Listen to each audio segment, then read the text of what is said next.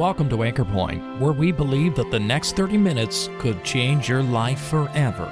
So join us to consider the greatest message ever heard, the good news of the gospel, as well as sound scriptural teaching for believers, all based on the Word of God, the anchor for our souls.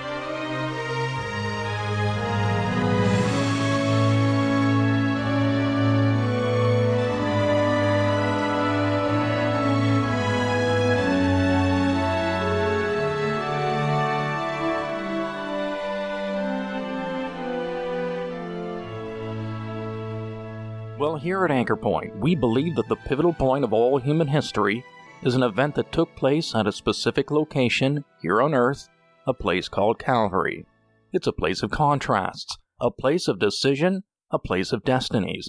And today we'll be looking at two men at this place, two thieves. The Bible calls them malefactors, criminals, and they're facing the death penalty, each on either side of the Lord Jesus Christ. At first we see them united in their ridicule and hatred of Christ. They curse him and they mock him, and what a sad commentary on the heart of man. But as the story unfolds, we see a change in the heart of one of these crucified men. It appears that for the first time in his life, he came to terms with his own mortality, and more importantly, his tremendous sin and need before a holy God. What a remarkable example of God's grace, as we see Christ in his last hours on Calvary, and he reaches out to save a repentant sinner who turns to him. Luke chapter 23 and verse 33. And when they were come to the place which is called Calvary, there they crucified him and the malefactors, one on the right hand and the other on the left. Then said Jesus, Father, forgive them, for they know not what they do. And they parted his raiments and cast lots. And the people stood beholding, and the rulers also with them derided him, saying, He saved others. Let him save himself if he be Christ, the chosen of God. And the soldiers also mocked him, coming to him and offering him vinegar, and saying, If thou be the King of the Jews, save thyself. And a superscription also was written over him in letters of Greek and Latin and Hebrew. This is the King of the Jews. Now verse 39. And one of the malefactors which were hanged railed, or was blaspheming, railed on him, saying, If thou be Christ, save thyself and us. But the other answering rebuked him, saying, Dost not thou fear God, seeing thou art in the same condemnation? And we indeed justly, for we receive the due reward of our deeds. But this man has done nothing amiss, not one thing out of place. And then he stopped talking to his partner in crime. Then he speaks to the man on the middle cross. And he said unto Jesus, Lord, remember me when thou comest into thy kingdom. And then the Lord Jesus speaks to him. And Jesus said unto him, Verily, I say unto thee, today shalt thou be with me in paradise. And it was about the 6th hour. And there was darkness over all the earth until the 9th hour. And the sun was darkened, and the veil of the temple was rent in the midst. And when Jesus had cried with a loud voice, he said, Father, into thy hands I commend my spirit. And having said thus, he gave up the ghost. I want to speak to you tonight about two men. We want to take you to the cross of Calvary. And we want you to think of these two men, and you're like either one of them. You are either one or the other. This audience is divided tonight because of Christ. You are either one who has looked to Christ, and you can know him, you know him personally as your Savior, or you don't. I want you to think of 5 things one thief understood. that the other didn't. Verse 32 says, and there were also 2 other malefactors led with him. 2 men. 2 men. You see, what makes a gospel meeting very serious and sobering is that people come into a gospel meeting, some hear about Christ, and they say, not for me. And they walk out, and their life isn't changed, and their destiny isn't changed. Someone else may be sitting beside you. They hear the same message. They hear the same message about the Lord Jesus Christ, and they say, yes, Christ for me. I remember visiting my uncle. He sat in the same meetings my mother sat in. My mother trusted Christ. He came to all those meetings just the same as my mother did. Before he died, you know what he said? I made a choice. In the same meetings your mom did. I was dating, and he said, I chose her over Christ. He said, I've told all my daughters not to make the mistake that I've made. Heard the same message. Heard about the same Savior. The same offer of forgiveness was available. And you're hearing the same message tonight. What are you going to do with Christ? These 2 men, what a day it was. Equal distance from the Lord Jesus. One on this side and one on that side. The man who died and went down to that awful place called hell. He would never be able to look back and say, well, it's not fair. My buddy was closer to Christ. He was more privileged. No, the same distance. One on this side and one on that side. But one thief understood. Our good times are over. We have sown our wild oats. We have put our shoulders back. We have lived our lives. We thought we were invincible. We thought we could never be knocked out of the race. But now I am facing death. It's all up with me. And that man understood. There's no running from the law now. This is my last day on earth. This man faced the certainty of his death. I am dying. This man continued on carelessly, indifferent. I don't know whether he was blocking it from his mind. I'm just not going to go there. I'm not going to think about it. It's morbid. There are people who don't want to do it. They just pull the blindfold down from their forehead, back down over their eyes. And they keep going on towards death. But this man woke up. You know, when he was first put on that cross, he was doing the same thing as this man. You read the other Gospels, they were both blaspheming the man on the middle cross. They're both shouting at him. But there came a point in this man's experience. Stop! I'm going out into eternity. I am facing this article of death. And I'm not ready. In denial initially. But now he's awakened. He understands that the slender thread of life is about to be cut. And he's going to go out into God's eternity. If he thought he had control in this life, now he's losing control. Before this meeting concludes, in the brief hour that we've been gathered in this room, 6,300 people will breathe their last and will go out into eternity. This man understood, I am about to die, and I am not ready. Are you ready tonight? You might be ready and prepared for an awful lot of other things, but if you're not ready to die, you're not ready to live.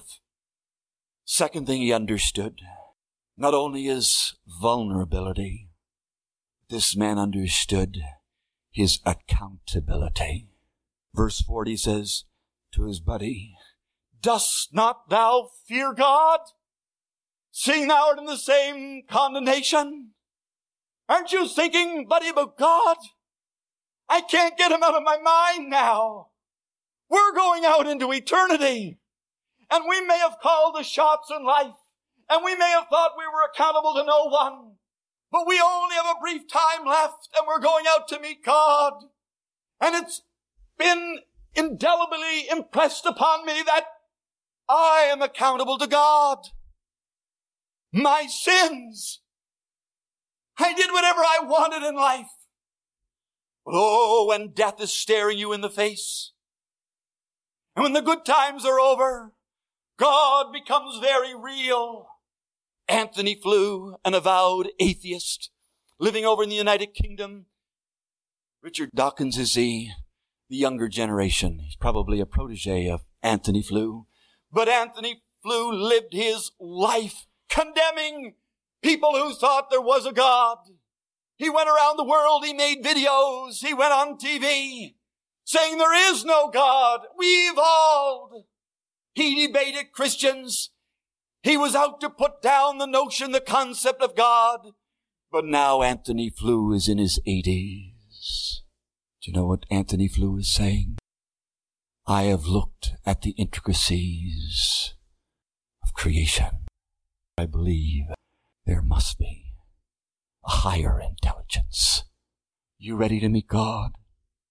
What do you have to meet God with? This man is thinking, dost not thou fear God? It's time to break ranks with a friend. He said, we were partners in crime, but if this is the way you're going to persist, I'm not going there with you. This is my soul, and I'm afraid of meeting God in my present condition.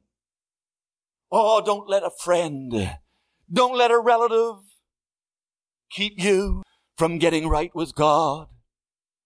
This is about where you are going to be forever and ever and ever. Amos says, prepare to meet thy God. Where are you going to be? An old man in a nursing home now. Oh, he had a lot of professions. Yes, a lot of professions. One day he had the truck up in blocks, and he was underneath the truck. And the thought came into his mind, you're at the cottage all by yourself. If these blocks totter and the truck falls off, where will you be? Said, I knew exactly where I'd be. He said, I'd get out from underneath that truck. I went into the cottage, and for the next day and a half, I immersed myself in the Word of God, looking, I'm not ready, I'm going to hell. And he gets over to Ephesians chapter 2, brought nigh by the blood of Christ. And he starts to think about the blood of Christ. I'll never forget the night that he came to meeting. And he said, I got it. Have you ever been awakened to that fact? If I died tonight, where would I be? That's what this man was thinking about. Dost not thou fear God? He looks across the way. This man was also aware of the consequences of his sin that was weighing heavily on his mind. His own culpability. I'm guilty. He says, and we're getting exactly what we deserve. We are receiving the due reward of our deeds. There he was on the cross beside the Lord Jesus, and he's thinking, I deserve to die. I am getting exactly what I deserve. I am the one who committed the crimes. I am the one that's guilty. Did you ever get alone with God? Veneer off. All the sham. All the makeup. All the facade. Just get alone with God and say, oh God, I am the guilty one. I'm the one that has sinned against thee. I'm the one that deserves to be in this awful place. I'm guilty, Lord. He was thinking about the consequences of his sins. There was no argument from his lips now about his sin and about his guilt. It's called repentance. It's called doing a 180. 1 minute defiant against God and blaspheming Christ, but then awakened and all of a sudden realizing I am the sinner. Ever been there? The wages of sin is death. He said we're getting exactly what we deserve. Ever faced up to your sin? Dr. Billy Graham was having gospel meetings out in Los Angeles many years ago. And there was a famous talk show host, big 6'3", tough talking like some of those talk show hosts are. And he interviewed Mr. Graham. And at the end of the interview, he said, now I want all my radio listening audience to pack the tent out tonight. I'll be there too, he said. And sure enough, he went. And he listened to Mr. Graham preach about man's ruin, the depravity of man, and God's remedy. And when he was speaking about the depravity of man, could only take it for so long. And then he jumped up out of his seat with that big audience, and he took his fist and he went like that towards Graham. And he stomped out of the tent, hostile. But at 4:00 in the morning, calls Mr. Graham's motel room, broken, but saved that night. You ever been broken about your sins? This man was facing his sins and the consequence of his sins. Verse 41, the other thing he understood, he said, this man, who are you talking about now? He's looking at the man in the middle cross and he says, this man has done nothing amiss. He observed the Lord Jesus Christ being nailed to the cross.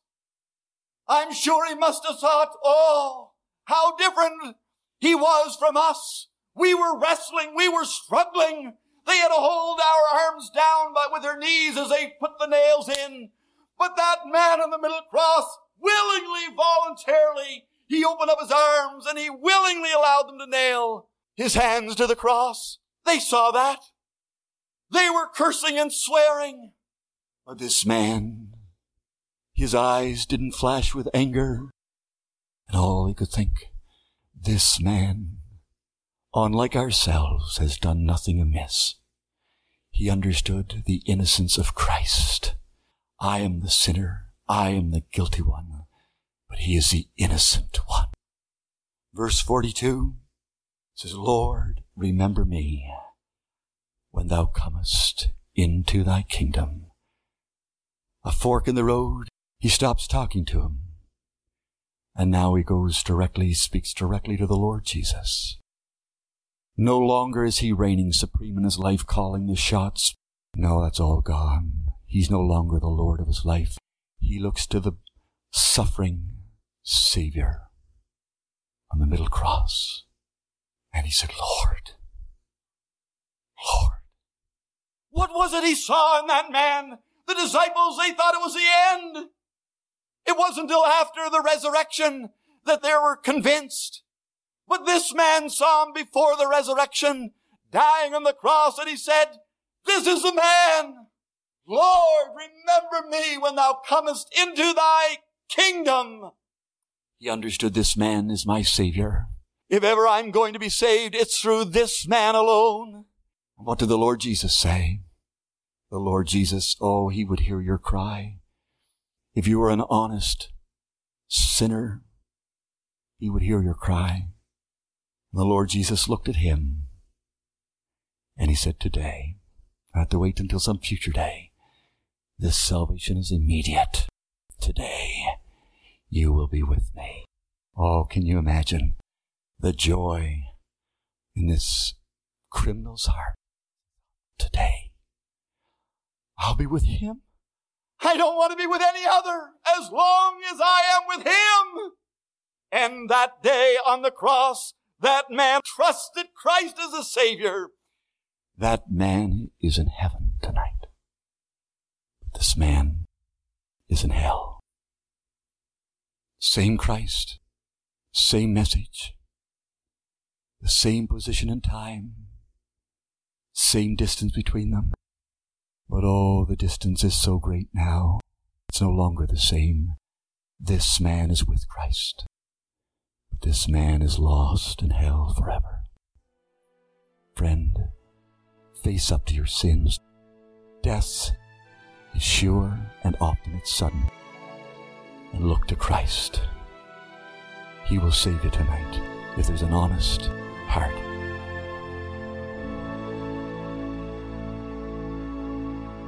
Yes, there were two people associated with Christ in his death. And as a warning to us all, the Bible records how one of them was wonderfully saved, but we must remember that one of them was also lost. Both were given the same opportunity, but only one made the choice to acknowledge his sin and accept Christ as his Savior and Lord. And we sincerely hope that none of our listeners will wait until their dying moments to consider these realities. The issues are far too important. Learn from today's message and choose Christ today, and you will find that life has really only begun. If this or any of our Bible messages here at Anchor Point has made you aware of God's interest in you, or if you'd like some literature or a visit that would help you to understand these important truths, why don't you drop us a line at email@anchorpointradio.com. We'd love to hear from you. We're glad that you were able to join us at Anchor Point today. Anchor Point is sponsored by Christians who are meeting in various gospel halls. Each of these Christian assemblies holds gospel services every Sunday night, as well as regular prayer and Bible studies throughout the week. No collection is ever taken, and a very warm welcome awaits you.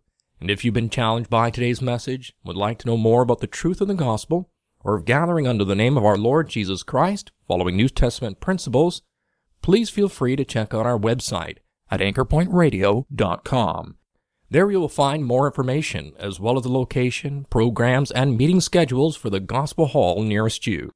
Also, feel free to take a look at other literature and audio offers at anchorpointradio.com, where you can also subscribe to our Anchor Point podcast. My name is John Sharp, and thank you once again for listening, and we invite you to join us again next week at the same time for Anchor Point, where we believe that in times like these, you need a Savior, and in times like these, you need an anchor.